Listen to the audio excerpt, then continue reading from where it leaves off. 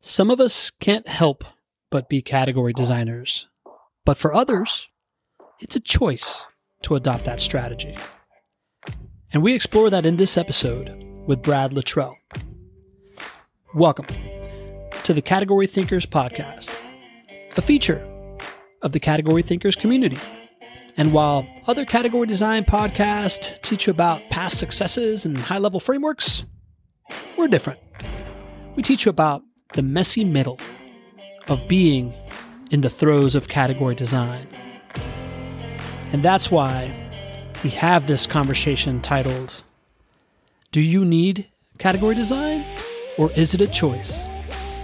And in this episode, Brad Luttrell joins us to talk through how he found category design a year and a half ago, why it was a strategy hauler commerce needed to adopt, and what he has done to design the social commerce as a service category ever since. Talking through it with our co-founder, John Ruggie. They talk about whether category design is a choice or a need and why, how he rethought his product strategy with a category lens, and what he has done to build a dominant moat through word of mouth by niching down and radically differentiating. And if driving word of mouth is important to you at trade shows, I suggest you check out one of our sponsors, my company, BeTheStage.live. And we've seen companies spending hundreds of thousands of dollars to show up at events for the sole purpose of creating awareness and driving leads. But when your booth is one out of hundreds, prize wheels and merch just make you blend in with everyone else. Attendees feel this because they're trying to avoid eye contact with you while trying to figure out if their kid is going to like your giveaway, which makes your presence at the show a misfire and the follow-up messages as generic as that branded thermos. BeTheStage.live turns you into the talk of the trade show. We convert your booth into a live podcast studio where attendees are invited to share their expertise. The lights, cameras, and action make the onlookers stop in their tracks and get pulled in. Then, we package up the content into something they can reshare while the event is still going, amplifying your on-site presence and creating a digital word-of-mouth engine. After the event, you're the one follow-up they're actually looking forward to. You want help with that? Check us out at BeTheStage.live. And if you need help radically differentiating or creating a point of view, check out our other sponsors, the Category Design Advisors. You can check them out at categorydesignadvisors.com. They host these free weekly strategy sessions they call office hours, where any team that needs some help with category, whether it's trying to work out your POV with them, get some advice on how to align your team around category, just get a better understanding of where to get started, you can go to categorydesignadvisors.com, book their office hours, and hop on a call with Demp and John themselves. And finally, what we really like for you to do is to stop listening to the conversation and be a part of it. And you can do that by joining our free Slack community at categorythinkers.com. There, you're going to find over 600 other category curious, category capable, category designers just like you, working out their POVs, sharing content, and helping each other succeed. One of the great perks is our live events that we host. We just wrapped one up with Sangram Vajra this week that we're publishing on the podcast next week. Let me tell you, you're going to want to wish that you were there to get in on the conversation and pick Sangram's brain. So don't miss the next one. Go to categorythinkers.com, join the community, and stop just listening to these conversations and become a part of them. So now I leave you with this conversation with Brad Luttrell with John Ruggie kicking us off. Enjoy. Brad, we've had a few conversations about category design, and what I like about your story is someone on your team actually joined our community, and I struck up a conversation with them. I think they mentioned category thinkers to you, and then we were able to strike up a conversation, and we've just had a great dialogue from there. So I've enjoyed hearing your story as a CEO, as a founder, as a category designer, but why don't you give us your version of your business and how you started thinking about category design and the discipline? Yeah, I'll try to give a condensed version of that. First, thanks for having me on the show. Appreciate it, guys. Excited to tell a little bit of our story as we go through this. But I started off building a social media company, and we went through COVID. Everything was going great pre-COVID, and then we had to pivot and find a new revenue stream. We launched a shop, and we started building into social commerce, leaning into that. And, for several years, I've been doing really well at that. But as we wanted to grow faster, we saw an opportunity to take the tech that we had built within our little niche community, which was focused on outdoorsmen and women, hunting and fishing, selling hunting and fishing gear. We saw an opportunity, though, to get outside of our vertical, to get outside of our own shop, and to expand. And we started working on this this year. So building this new product, launched the brand in May for this new product. And this summer, I've been trying to learn about, just refreshing myself, or, trying to push myself to think through this product expansion. And this guy on my team has been all into this guy named Chris, his podcast. And he keeps telling me about Christopher's podcast, and he keeps sending me podcasts to it. And sometimes I'd listen to him. And I kind of remembered this one day this summer, that this guy had a book. And I was like, I should read that book. I listen to books all the time. And I'll go from a business book to a novel. Like I just read Moby Dick just because I'd never read it. And I was like, I got to read it. It's an American classic. And then I'll pop back over and read Elon Musk bio. And then I'll go off and read, whatever. I'm all over the place, right? Well, this summer I started reading Play Bigger. And because the guy on my team, Braden, had kept mentioning it. And so I started reading it or listening to it. And I'm mowing the lawn one day, and it all starts to really rapidly come together. And I remember what part of my yard I was standing in when I kind of saw that I was not thinking about the way we had been looking at this product correctly. And so it took me into this deep dive through working through this process, kind of, starting to use some of the mindsets or the tactics that the book talks through, and, through languaging and, just differentiation. And I started talking to Braden about it, and he's already started he's got a Word doc already started from that he's kind of working on. I'm like, oh my gosh, like I start to see the things I'm hearing in the book. But on that day that it all really hit me, I actually realized that we were thinking of our new product entirely not wrong, but just short-sighted. So we had an opportunity to really carve out something unique. And, I can talk through a little bit of what that product was. We basically had taken our shop, and we're giving the ability for publishers or websites that have news content or written content to add a shop, right? There's a couple of challenges with that I started to really think through and realize through reading Play Bigger, in that, we needed to scale faster. That through all the examples that I was hearing, I'm thinking of the sales cycle of landing a publisher 3 to 6 months. And I'm thinking, like, how are we as a startup going to be able to scale fast enough, for lightning strikes or for word of mouth? Like we can't do this one site at a time, 3 or 4 a year. We've got to be faster. And just for a little context there, so just to make sure we understand that business model, you had a solution where a business that had a lot of content, that had an audience, could add an e-commerce component, and basically monetize that audience, for lack of a better term. Yeah, that's right. And you were finding a lot of friction. It was just it's a slow sales cycle. It's a big decision to make, to change your entire platform to have this shop. But yeah, we were basically offering brands, and we still do. We offer brands that have large audiences, and they lean on the affiliate model. So they're linking out to Amazon or wherever. And, we had a better solution. And I realized through this reading through Play Bigger, that if we took this same product and brought it to creators or influencers, we could grow much faster. We would solve a problem.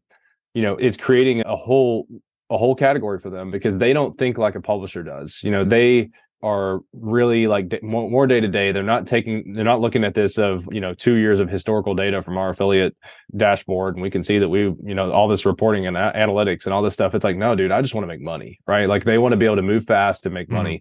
And it hit me that we should, instead of building this big, heavy, bloated enterprise product that we were thinking about, we should be building something that's lean and mean and can work with creators and help them monetize, because they don't know how to think like a business. A lot of them, some of the large influencers who have millions of followers are still trying to figure out how to run the business.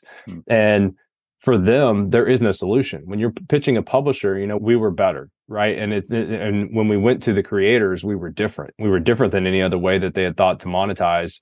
because we were solving a lot of problems. They don't have to go out and get brand deals. They don't have to go out and pitch sponsors. They get paid more money than affiliates. So literally, I stopped mowing. I paused the book and I started just typing like a madman into my phone when I kind of realized this. The next day, I went into the office at 5 o'clock in the morning and I turned up obnoxiously bad music, like just white noise in the background, and rocked out for 3 hours while I mapped out 2 years worth of roadmap on what we should be working on. And we started building that product, and it's live with 30 shops now. And your old version was called Go Wild, right? And that's still a business that you're running, and that your new one is called Holler Commerce, correct? Yeah, Holler's a product of Go Wild. So we've basically it's a white label version of Go Wild's e-commerce technology. So, as a publisher or a creator, you can sign up and set up your own shop, and you can sell any of the brands that we sell. You don't have to go out and get permission or, any extra paperwork or securing any documentation. Like it's go, push button and go. You can push button, launch brand, and you have a shop now that is yours. And, unlike the affiliates, there's no attribution window, which means typically if you click on a creator's link, there's a time window of which they get credit for the sale. So if you buy something on Amazon within 24 hours, that creator will make a cut of that. But if you buy on hour 25 or beyond, they don't get paid.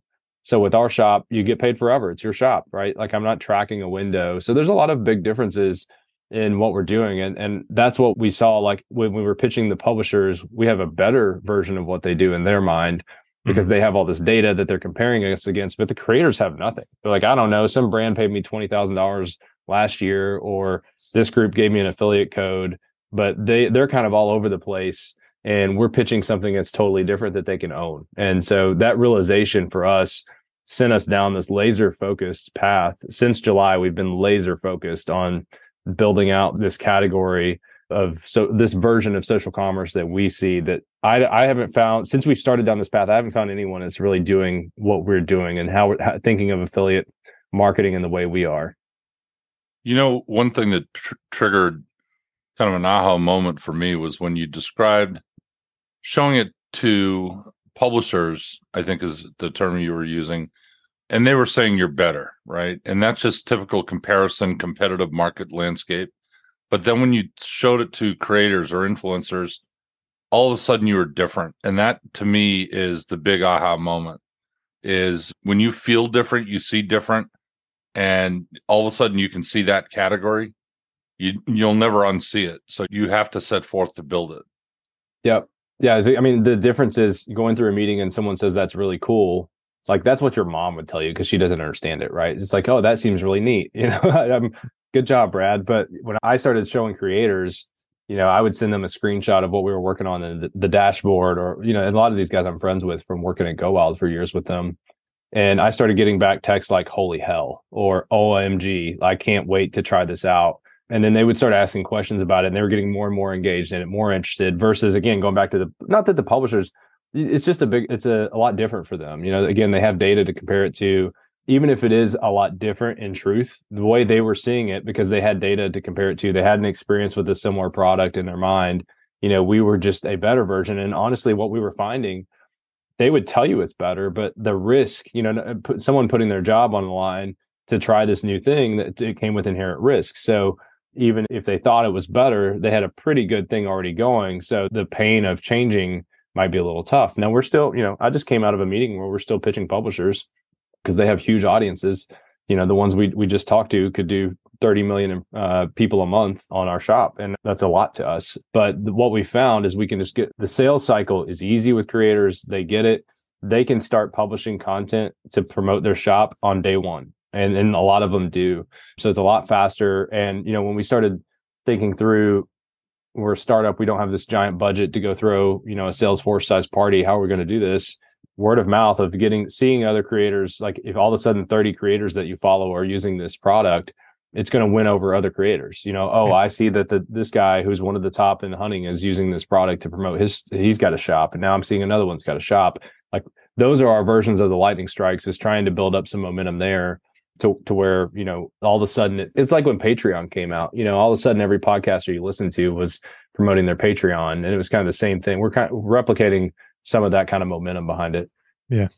Well, Brad, I want to give other startup founders and CEOs, especially early stage ones, a chance to hear from you how you discovered and really unpacked the problem that you're solving with Holler Commerce. Because I think, in conversations we've had, you've educated me on how the affiliate and the creator economy began, how it evolved, and through that evolution, it created a lot of issues that haven't really served those types of folks very well, especially when it comes to how Amazon and platforms like TikTok operate. So can you kind of walk us through that problem, how that problem has evolved, and how it's gotten to a point where there really wasn't a good solution for creators, for influencers to run their business and be successful? Yeah. So, think back to the start of ecom, because that's where affiliate marketing really gets started. And at the start of ecom, you have people who built audiences and they wanted to monetize by linking to other sites. And so affiliate marketing was born by creating the tracking for those kinds of efforts. So, today those exist in actual link tracking, or it can exist in codes. But the technology has been, it's changed, but it's been the same concept since the birth of ecom. As long as the ecom has been around, affiliate marketing has been around. And for e-commerce, I guess you could say that the affiliate mindset of like commissions or fees go back as old as sales, right? Like forever. Yeah. But this modern version of tracking that and attributing it to a sale has been around for a long time. What we've seen with the growth, there's been a few things that have happened. One is the privacy shift that's happened. Apple is raining terror on digital marketers right now with their privacy focus. And that's starting to leak out to, Google's taking efforts that are making tracking difficult. That started to hit affiliate marketing. Attribution, they're making pivots on how they're tracking to try to combat that. But in the eyes of some of these big tech companies, they don't want you tracking the users of their products through multiple platforms, right? They don't want you to have that access. And so the tracking's become a problem. And we saw this as a retailer. Go Wild was a retailer using affiliate marketing. We have 200 people using our affiliate program currently that we're about to shut down to push Holler. But we've seen what you get into is there's all this misattribution. With codes get leaked. You guys have probably heard of Honey. Honey is notorious for stealing, or people upload creator codes. And now, thanks to Honey, you have maybe this code might be getting used 20 times a day, and it's all getting attributed to this creator. So you're not only losing the 10% off the top, you're having to pay that creator 10%. So your margin, if you're a retailer, can really get slashed because of affiliate marketing, and it's bad attribution. And so we realized that we had technology that other brands wanted because they were telling us. For 4 years, I've had randomly people would come up and ask us like, hey, could you white label that for my industry? And the answer was always, we're not ready for that. We're still building out our tech. And we were for a long time. But last year, we finished up a big project that really put us in a position to where we could integrate with anything. We could do Shopify, WooCommerce, BigCommerce, Magento, EDI, which is kind of like the API for e-commerce for people that don't follow it closely. But we were we could sell any product, right? And so I just happened to meet a group out of Nashville, Savage Ventures, that had a website that they were working with. And we started talking to them about what we were doing. And they said, oh, that's really cool. We've tried to figure that out. And it seems like a product that you guys could just work with us on and we could license it, that kind of deal. So that conversation started as I was just starting to think about, we should really be white labeling our tech. And so I kind of had my first client fall in our lap before we even got to a point of, rolling it out. We publicly announced it in May. I landed a contract with them in June, and we launched their site in September. But along the way, we recognized with the creator side, we started thinking through more of how much better this was than affiliates because we had lived it. I've had misattribution. I've paid creators out for $30,000 in sales that they probably didn't drive, right? And it sucks. It eats into your margin. You can't say for sure that they didn't do that, but it's like you can look at the product catalog that this customer's buying, and it doesn't relate at all to what that creator was supposed to be promoting. And it's not their fault. It's just the internet, right? So all these problems were rolling up into our own affiliate program, and a lot of it was around attribution. And we're like, we have a way that we can solve for this for both publishers or the creators. Like, they hate codes too, because what happens? They do 40 podcast episodes with, hey, use code Joe 10 and you can get 10% off. And then the brand's like, hey, your code got leaked. You got to start using JCB10. And they're like, oh my God, it's in 40 episodes that people are still listening to. This sucks, right? And so now the creator's pissed because they have to go through and edit all this content, re-upload it, or they have to change out links on their site. And with what we've done, it's like, no, all that linking, all that code stuff is gone. Your shop is your shop. It'll always be your shop. Those links aren't ever going to change, because someone changed affiliate partners or, tracking whatever. And we aren't leaning on codes. We're really leaning on their relationship. Now we'll do codes every now and then, but it's more around a like flash sale, like a time period of a 30-day sale or something like that. It's not the core of how they're tracking. So, through working with dozens of creators over the last couple of years, we felt the pain. We knew that they were like, hey, I think they're going to love this. And they do, so it's ironic that we had kind of lived through that as a retailer, but I think it's really what helped us recognize the pain point on our side as a retailer, and also knowing the pain points of the creators because we had sponsored so many over the years. Mm-hmm. Yeah, what you just described, I want to try to unpack it back to our listeners, because we use this framework we call the category formula. And if you've listened to the show before, you've heard Damp or I or Pablo talk through it. And it's this idea that when you combine a change in context, that often reveals something that's missing in the world. And when you really home in on what that missing is, and you come up with an innovation to solve that, that begets a new category. And Damp, I'll ask you in a second for your perspective on this. But Brad, what it sounds like you just really revealed for us was this creator and this affiliate economy grew. That was the kind of the change in context. It became this like a small piece of the pie to something that was substantial, both for retailers, but also for the affiliates themselves. But there wasn't really this good way to get the attribution right. There was this kind of mismatch between what sales a code might have said somebody was driving versus what actually happened in the real world. And so it created a situation where both retailers and influencers and affiliates are unhappy with that arrangement. But there's a missing because there's not a technology. There's not really a way of bridging these two together in a way that made sense. And so your innovation was to then flip that model, almost turn it around on itself to where instead of the creators relying on these codes, they're actually adding the e-commerce back to their own experience and, websites or other, digital properties that they might manage. And that's kind of the innovation that you're building. Yeah. Damp, do you have anything that you want to add or any color on that? No, I think the part that I'm interested in diving a little deeper into, because the category itself, I can kind of see how it evolved, how it emerged, what the context shift was. But the point of view of your category, your story, do you find that creators are able to turn around once they understand your category? They turn around and they can repeat your point of view to some other creator. And that's that word of mouth movement you're looking for.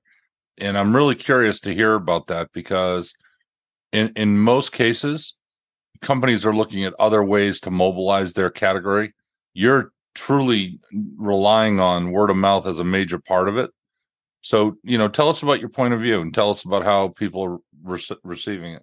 Yeah, so it's interesting you bring that up, because I was going to give a follow-up to something else that happened and we recognized as we're talking to creators about, hey, it seems like, this doesn't work for you guys, it doesn't work for us. What if we had a better way?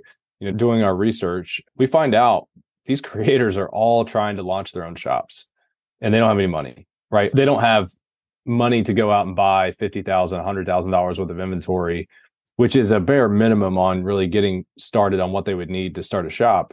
And so we're talking to them, and they hate affiliates. They know they can move products. They've worked with affiliates before, but there's all these inherent problems. And they're like, well, screw it, I'll sell my own stuff, right? Well, they start looking into that, and it's like, oh my God, now I've got to have inventory. I got to pay for inventory. I've got to ship it myself or pay someone else to ship it.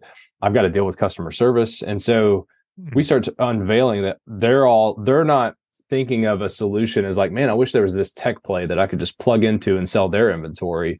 Their only solution that they had thought of was that they had to start their own shop. So in their mind, they're kind of trapped in this awful environment of like, well, I hate affiliates, but I kind of got to keep doing this because it's the only way unless I go start my own shop.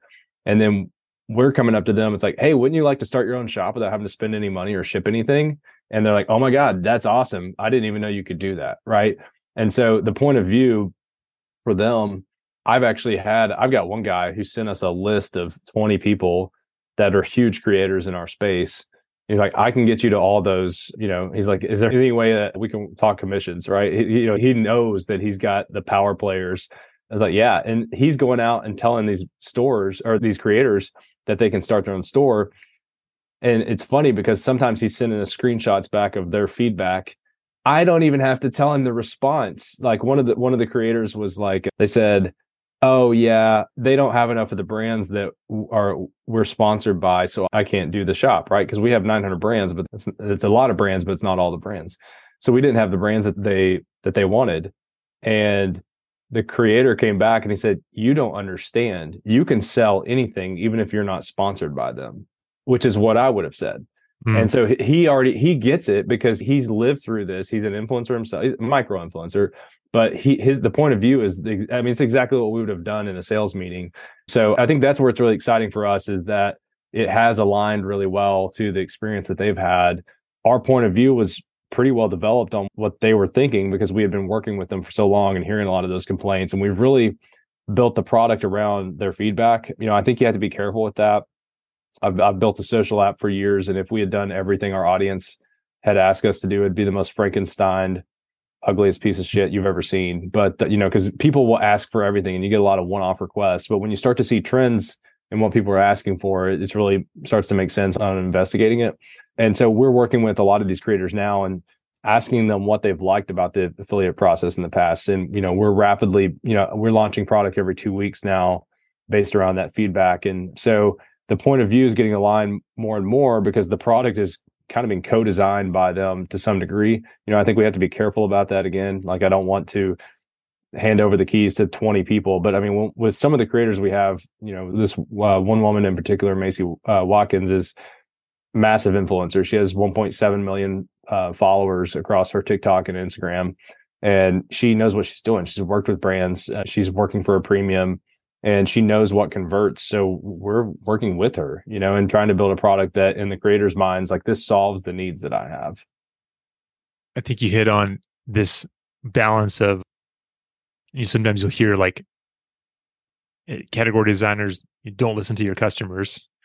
And what the intention behind that is, like, don't ask people like what features you should build, because you risk ending up with like very incremental improvements to something, and not with like step change innovations. But the flip side of that is, listen to your customers about the problems that they're facing, and then use that insight to develop a new approach. And what I love about your story is you're intimately familiar with the problems that customers have faced. You experienced many of them yourself, and then you use that to really inform what the product needed to be. Yeah. I mean, we've taken, if I were to list off some real examples, we've had a lot of people say, I wish I could sell my own stuff through this. And it's like, yeah, that'd be awesome. But you know what? That's rebuilding Shopify within my platform. And if we did that, I would spend the next 6 months, trying to build that out and all the syncing up. And it's like, the juice isn't worth the squeeze. These guys at the end of the day are not going to move as much of their merch as what they can do with the 900 brands that we have. And so the answer is, for us, instead of doing that, we added a very simple feature that's called a link. And you can add a link to your other store. If you have a Shopify site, you can go do that now. And I didn't have to go recreate Shopify. And it worked well enough to get them excited. Like, okay, this works well enough for me. I can link out to this and still have my merch shop. But I didn't have to go think through everything that Shopify has perfected over like the last, 10 years or so that they've been around. So, I think in my past life with Go Wild, and it's, and when we were early building that out, we were very we would have gone and tried to build Shopify at times. We didn't always do that, but I think at times we listened too much to the feedback, even though all along the way we said we didn't. We're like, oh yeah, we're gonna build the product that they don't know they want, right?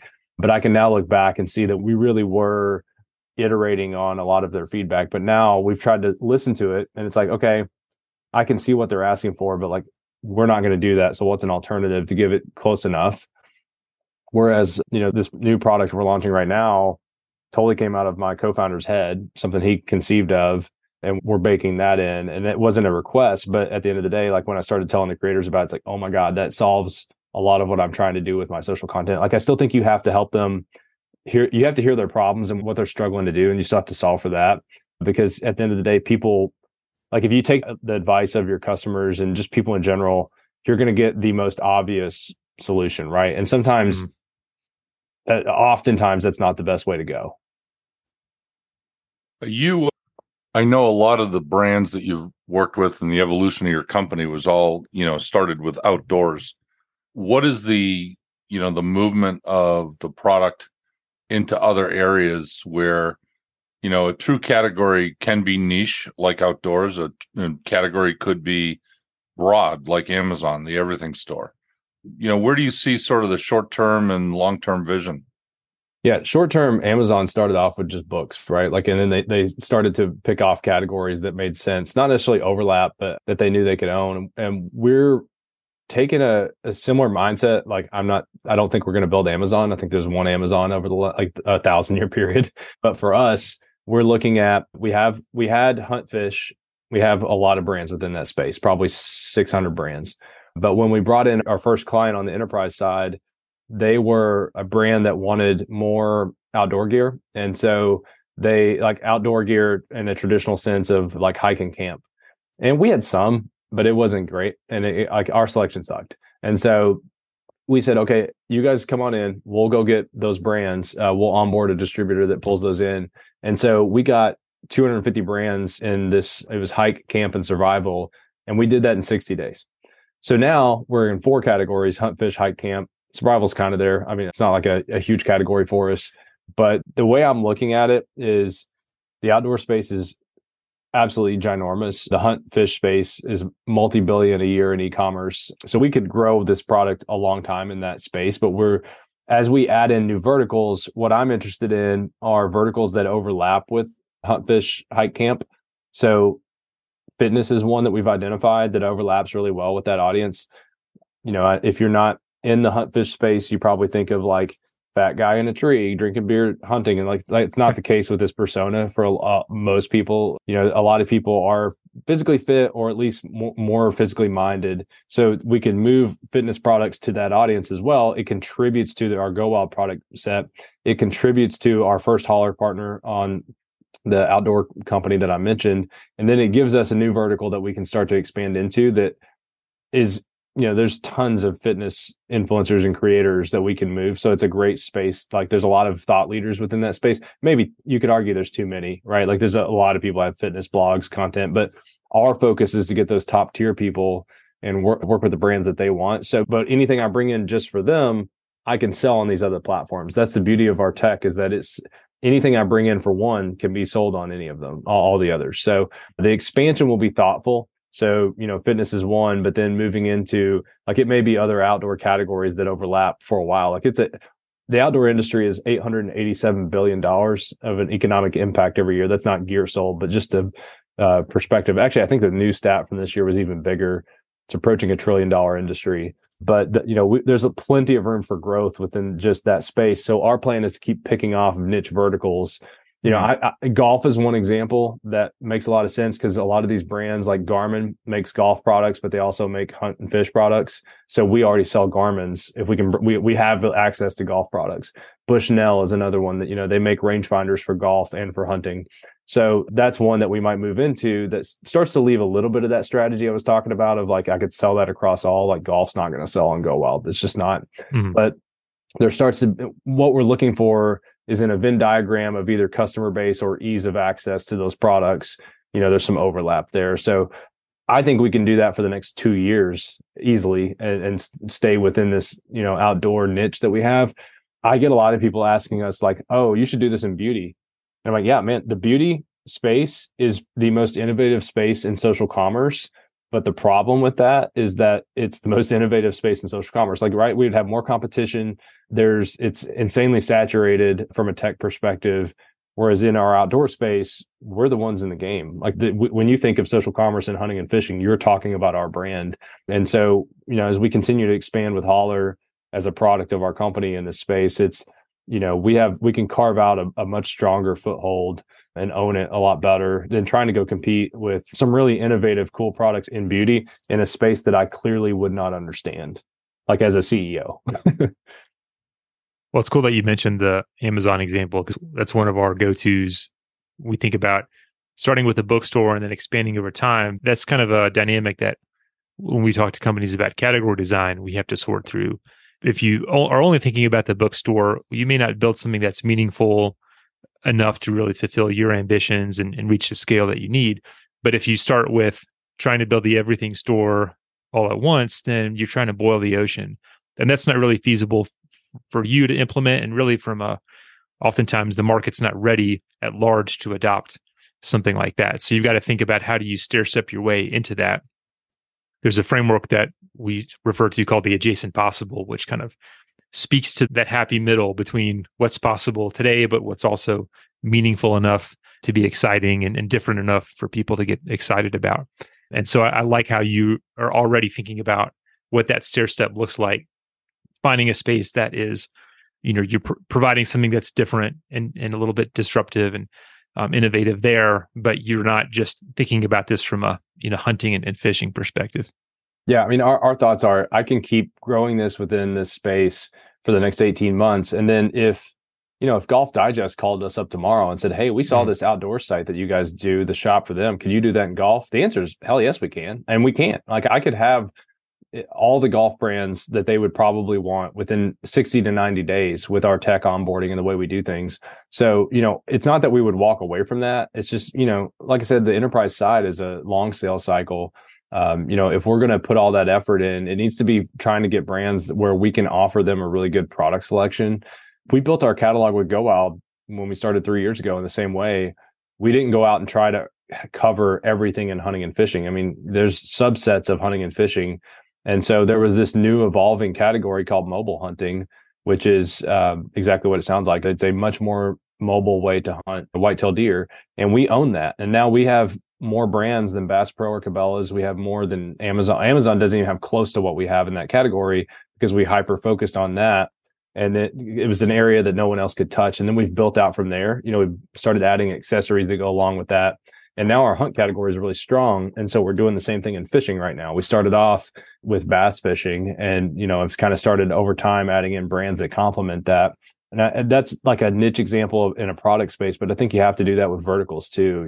It would kill us if we tried to go out and get golf and beauty and survival and off-roading and all this stuff all at once. Like there's no way we could do it. We would die trying to build all that out.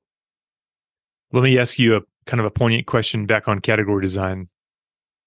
Do you see category design as a strategy of choice or a strategy of necessity? Well, I think it's a strategy for us. It's a strategy of choice. I don't think it's necessary that you create your own category design, but it might, if you don't choose to, I think there's outcomes that are going to happen that may not be what you want. I think it gives you the best shot at the outcome you want if you choose to design it, right? Like for us, carving this out was something we chose to do, but I saw it as necessary to getting to the size that we want to be. If we had just done if I had marketed Holler as a better affiliate version instead of something totally different, I don't know that it would. We're trying to stir up as much attention as possible. We're trying to, I know the word disruptive gets beat up a lot, but we're trying to have that kind of attitude about it.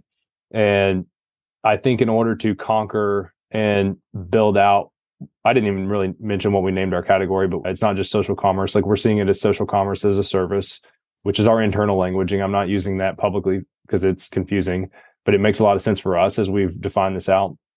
But, seeing social commerce as a service and defining it out was not necessary, but I think it's necessary for our goals. Like we could have tried to run the company without doing that. I think it just, would we scale as fast? Would it be as clear in differentiation? Or would we have kind of settled into like what investors call a nice little business? We don't want to build a nice little business. I want to build something that is, massively scalable. So we've chosen to lean into this because I'm answering you in both, I guess is what I'm saying. Like I've chosen to do this because I think it's necessary for what we want to do. But like as any business, I think you have a choice. It's just a matter of like, what are your goals? Mm-hmm. I always think that when I was reading Play Bigger, I'm like, not everyone has to you could have a nice little business that pays you a lot of money every year and you're comfortable, and it's just different strokes for different folks, right? Like I have friends who would never they wouldn't want the stress of what we're doing and the unknown. And it's like, they like showing up to work every day. And having clear goals. They're going to be able to, they know how to make their boss happy. They go home at 5. They don't think about work again. And that's fine. I think if you're trying to build something that's meaningful and massively different and memorable, I think this is a great recipe on how to think about building your business. I had a buddy ask me the other day, he's got a product and he was trying to figure out how to pitch it. And it's like, man, it's just everything you're telling me is great, but it's so boring. Like there's no story behind this. And I didn't know how to help him. And normally I'm a talker and I can help you. Like I've been told I'm a really good pitcher from a business perspective. And that's why he called me. It was like, I need to figure out how to pitch my business. And I was like, I don't know your business well enough to understand what is exciting about this, what's different. I mean, you were directly telling me that you were the same as your competitor. And if you're telling, like, as an investor, I'm like, okay, well, I'm out. And I just told him to go replay bigger because I think it'll inspire him to think of, okay, there actually is this niche that we're doing different, like, or this is an area that we could expand into and really build a meaningful, sizable, scalable business versus like a nice little business that, yeah, we're not that different than anybody else, but yeah, we do 10 million a year in revenue and kind of stagnant, but I'm stable, right? Like those are two totally different mindsets. It's interesting that, I've been sitting here thinking about emerging categories within your sweet spot, the outdoors. And as you're sourcing brands and products that you're interested in working with, I think it'd be kind of interesting knowing and understanding what category design's about must be giving you a leg up on what products to choose, and who to pursue and who to double down on. Yeah. And a lot of that's at the core of our other product, Go Wild. I've talked a lot about Holler and how we're changing affiliates, but I mean, we have a lot of data behind all this products because we're a social commerce platform. So people are tagging the gear that they use on their social content in the same way that influencers do on other platforms, but we let Joe Schmo do that. And so we have, it's millions of records on how gear gets used. And I think we have a lot. It's like the insight I mentioned a minute ago. We went into this new category that Cabela's still doesn't cater to. They have one brand and we have 8, which doesn't sound like a lot of brands, but like that's pretty much it for that category. It's a very emerging category within the space, but you're talking about something that has 15 million people a year and the average setup is $500. Like people throw down. This was a huge chunk of our revenue last fall because we invested in this. And I think a lot of that though was because we had all this podcast data of people learning to mobile hunt. And so it's like, oh man, we need more mobile hunting brands. I think this is going to explode. And then we started paying attention. It's like, you know what? This is only going on in archery. This is mostly people hunting with archery. There's no reason that this shouldn't become a trend in rifle hunting too. And, because we knew from our data and just in general, you can assume that most people rifle hunt. So we were able to make a bet on that. And there's other categories that we've kind of leaned into in that regard too. I'll try not to turn this into a hunting podcast, but I do think like you can kind of start to think of, it does put a different hat on your, like you thinking through category design. And, it puts a different hat on how you're kind of thinking about merchandising the brands in the e-com space of, you don't really want to you don't want to spend 60 days, like I talked about before, bringing in a bunch of brands that are kind of duds and they're flat or declining. We want brands that have upside. I want brands I'm going to be able to make money on for the next 20 years and increasing year over year, not something that's just we kind of think about our merchandising of, if it's commodity, something everybody else has, and it's, everybody's just pretty much looking for the best price, that's probably not a category we want to move into. Designing a category that is emerging within one industry, and I know that it's large enough you could survive and grow and be a beast in that industry, but do you keep an eye on your product development in such a way that you say, okay, if we ever do go into beauty, or if we ever do go into clothing, or we go into, whatever it might be, audiovisual, let's make sure the product fits those industries and keep it category focused. So you've got a category led growth model versus, industry specific led, or do you keep an eye into the vision? Yeah, some of what you're asking about there is why I said I wouldn't move into beauty right now. I don't understand it. We don't have anybody on our team that would understand it. And that doesn't mean it's just dudes. Even the women on our team, I don't think would be experts in that space. And there's going to be differences in what we would need to do to cater to that space. So I think what we're asking ourselves, is there more value in expanding rapidly into other verticals, or is there more value in, because we're building a SaaS product. I told you it's social commerce as a service is how we're thinking of this internally. And is there more value in creating a product that, right now we're on a free tier. Eventually we're going to charge for this, but we're kind of in a beta. But could we offer improved analytics or a newsletter type functionality for creators, or subscriptions, or tipping? Could we continue to evolve onto this product that really starts to define out something that, you want to talk about being different. No one does a combined version of what I just said. And is there more value in like owning this entire outdoor industry with this product? Or will we take a lesser product that's more stripped down and not as focused on one industry and scaling it? And I think that honestly is something we're still debating. And we will probably continue to debate until, we have significant traction. I think until we feel like we've really either owned outdoors, or we're like super profitable and content. That's the point when we will like chase moving into those other verticals outside of like the obvious ones. Like the moves like fitness are obvious, and I don't see that as this big leap. But moving into things like the mommy blogger scene, like that would be a whole new endeavor for us, just to get out of the beauty example and show like another one that I know is huge. Like that is, my wife buys everything that mommy bloggers put out there. Like any link you can think of, she's probably bought it. My entire living room is acquired through mommy blogger affiliate links, right? But we know that would be stepping into a space that we don't understand very well. And I don't think our product, there, like maybe 60 to 70% of it would apply, but it's just generic or maybe just inapplicable enough that it might not be in our best interest to jump into those categories just yet. I think our short-term thoughts are like, let's build a really robust product in this space that we understand really well. Yeah. And I might be wrong on that. I might be wrong on that because, we're still strategically thinking through all this.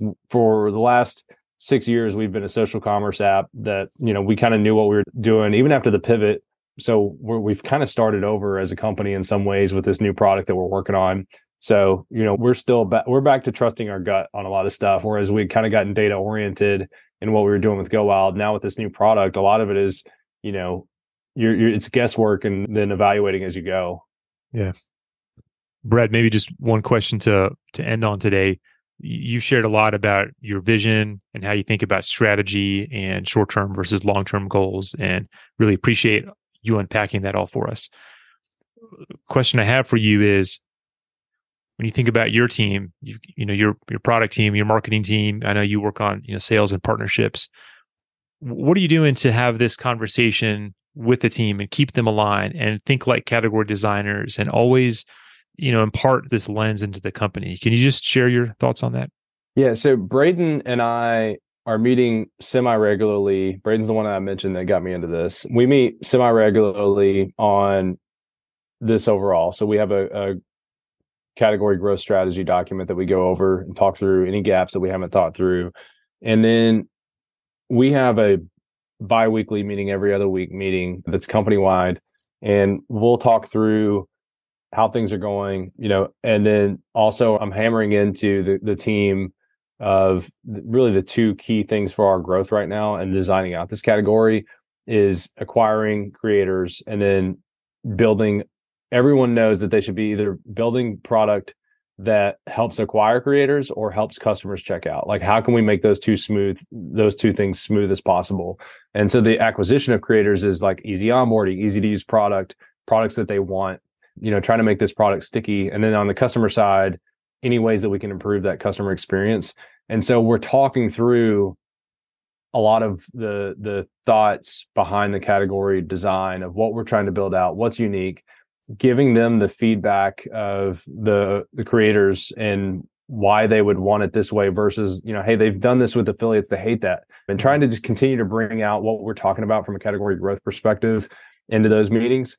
And even beyond that, like that's the big meeting every 2 weeks that we have, that they get those kind of spiels. But then I'm pulling forward either Braden or my director of member experience, Erica, into a lot of design meetings to make sure that, as we're thinking everything from like the languaging down to like the actual use case, I want them in meetings they would have not really been in before with Go Out, because with Go Out, we were in a rhythm. We had a sprint process, like we knew what we were building, but this is new. It's a new audience to my engineers.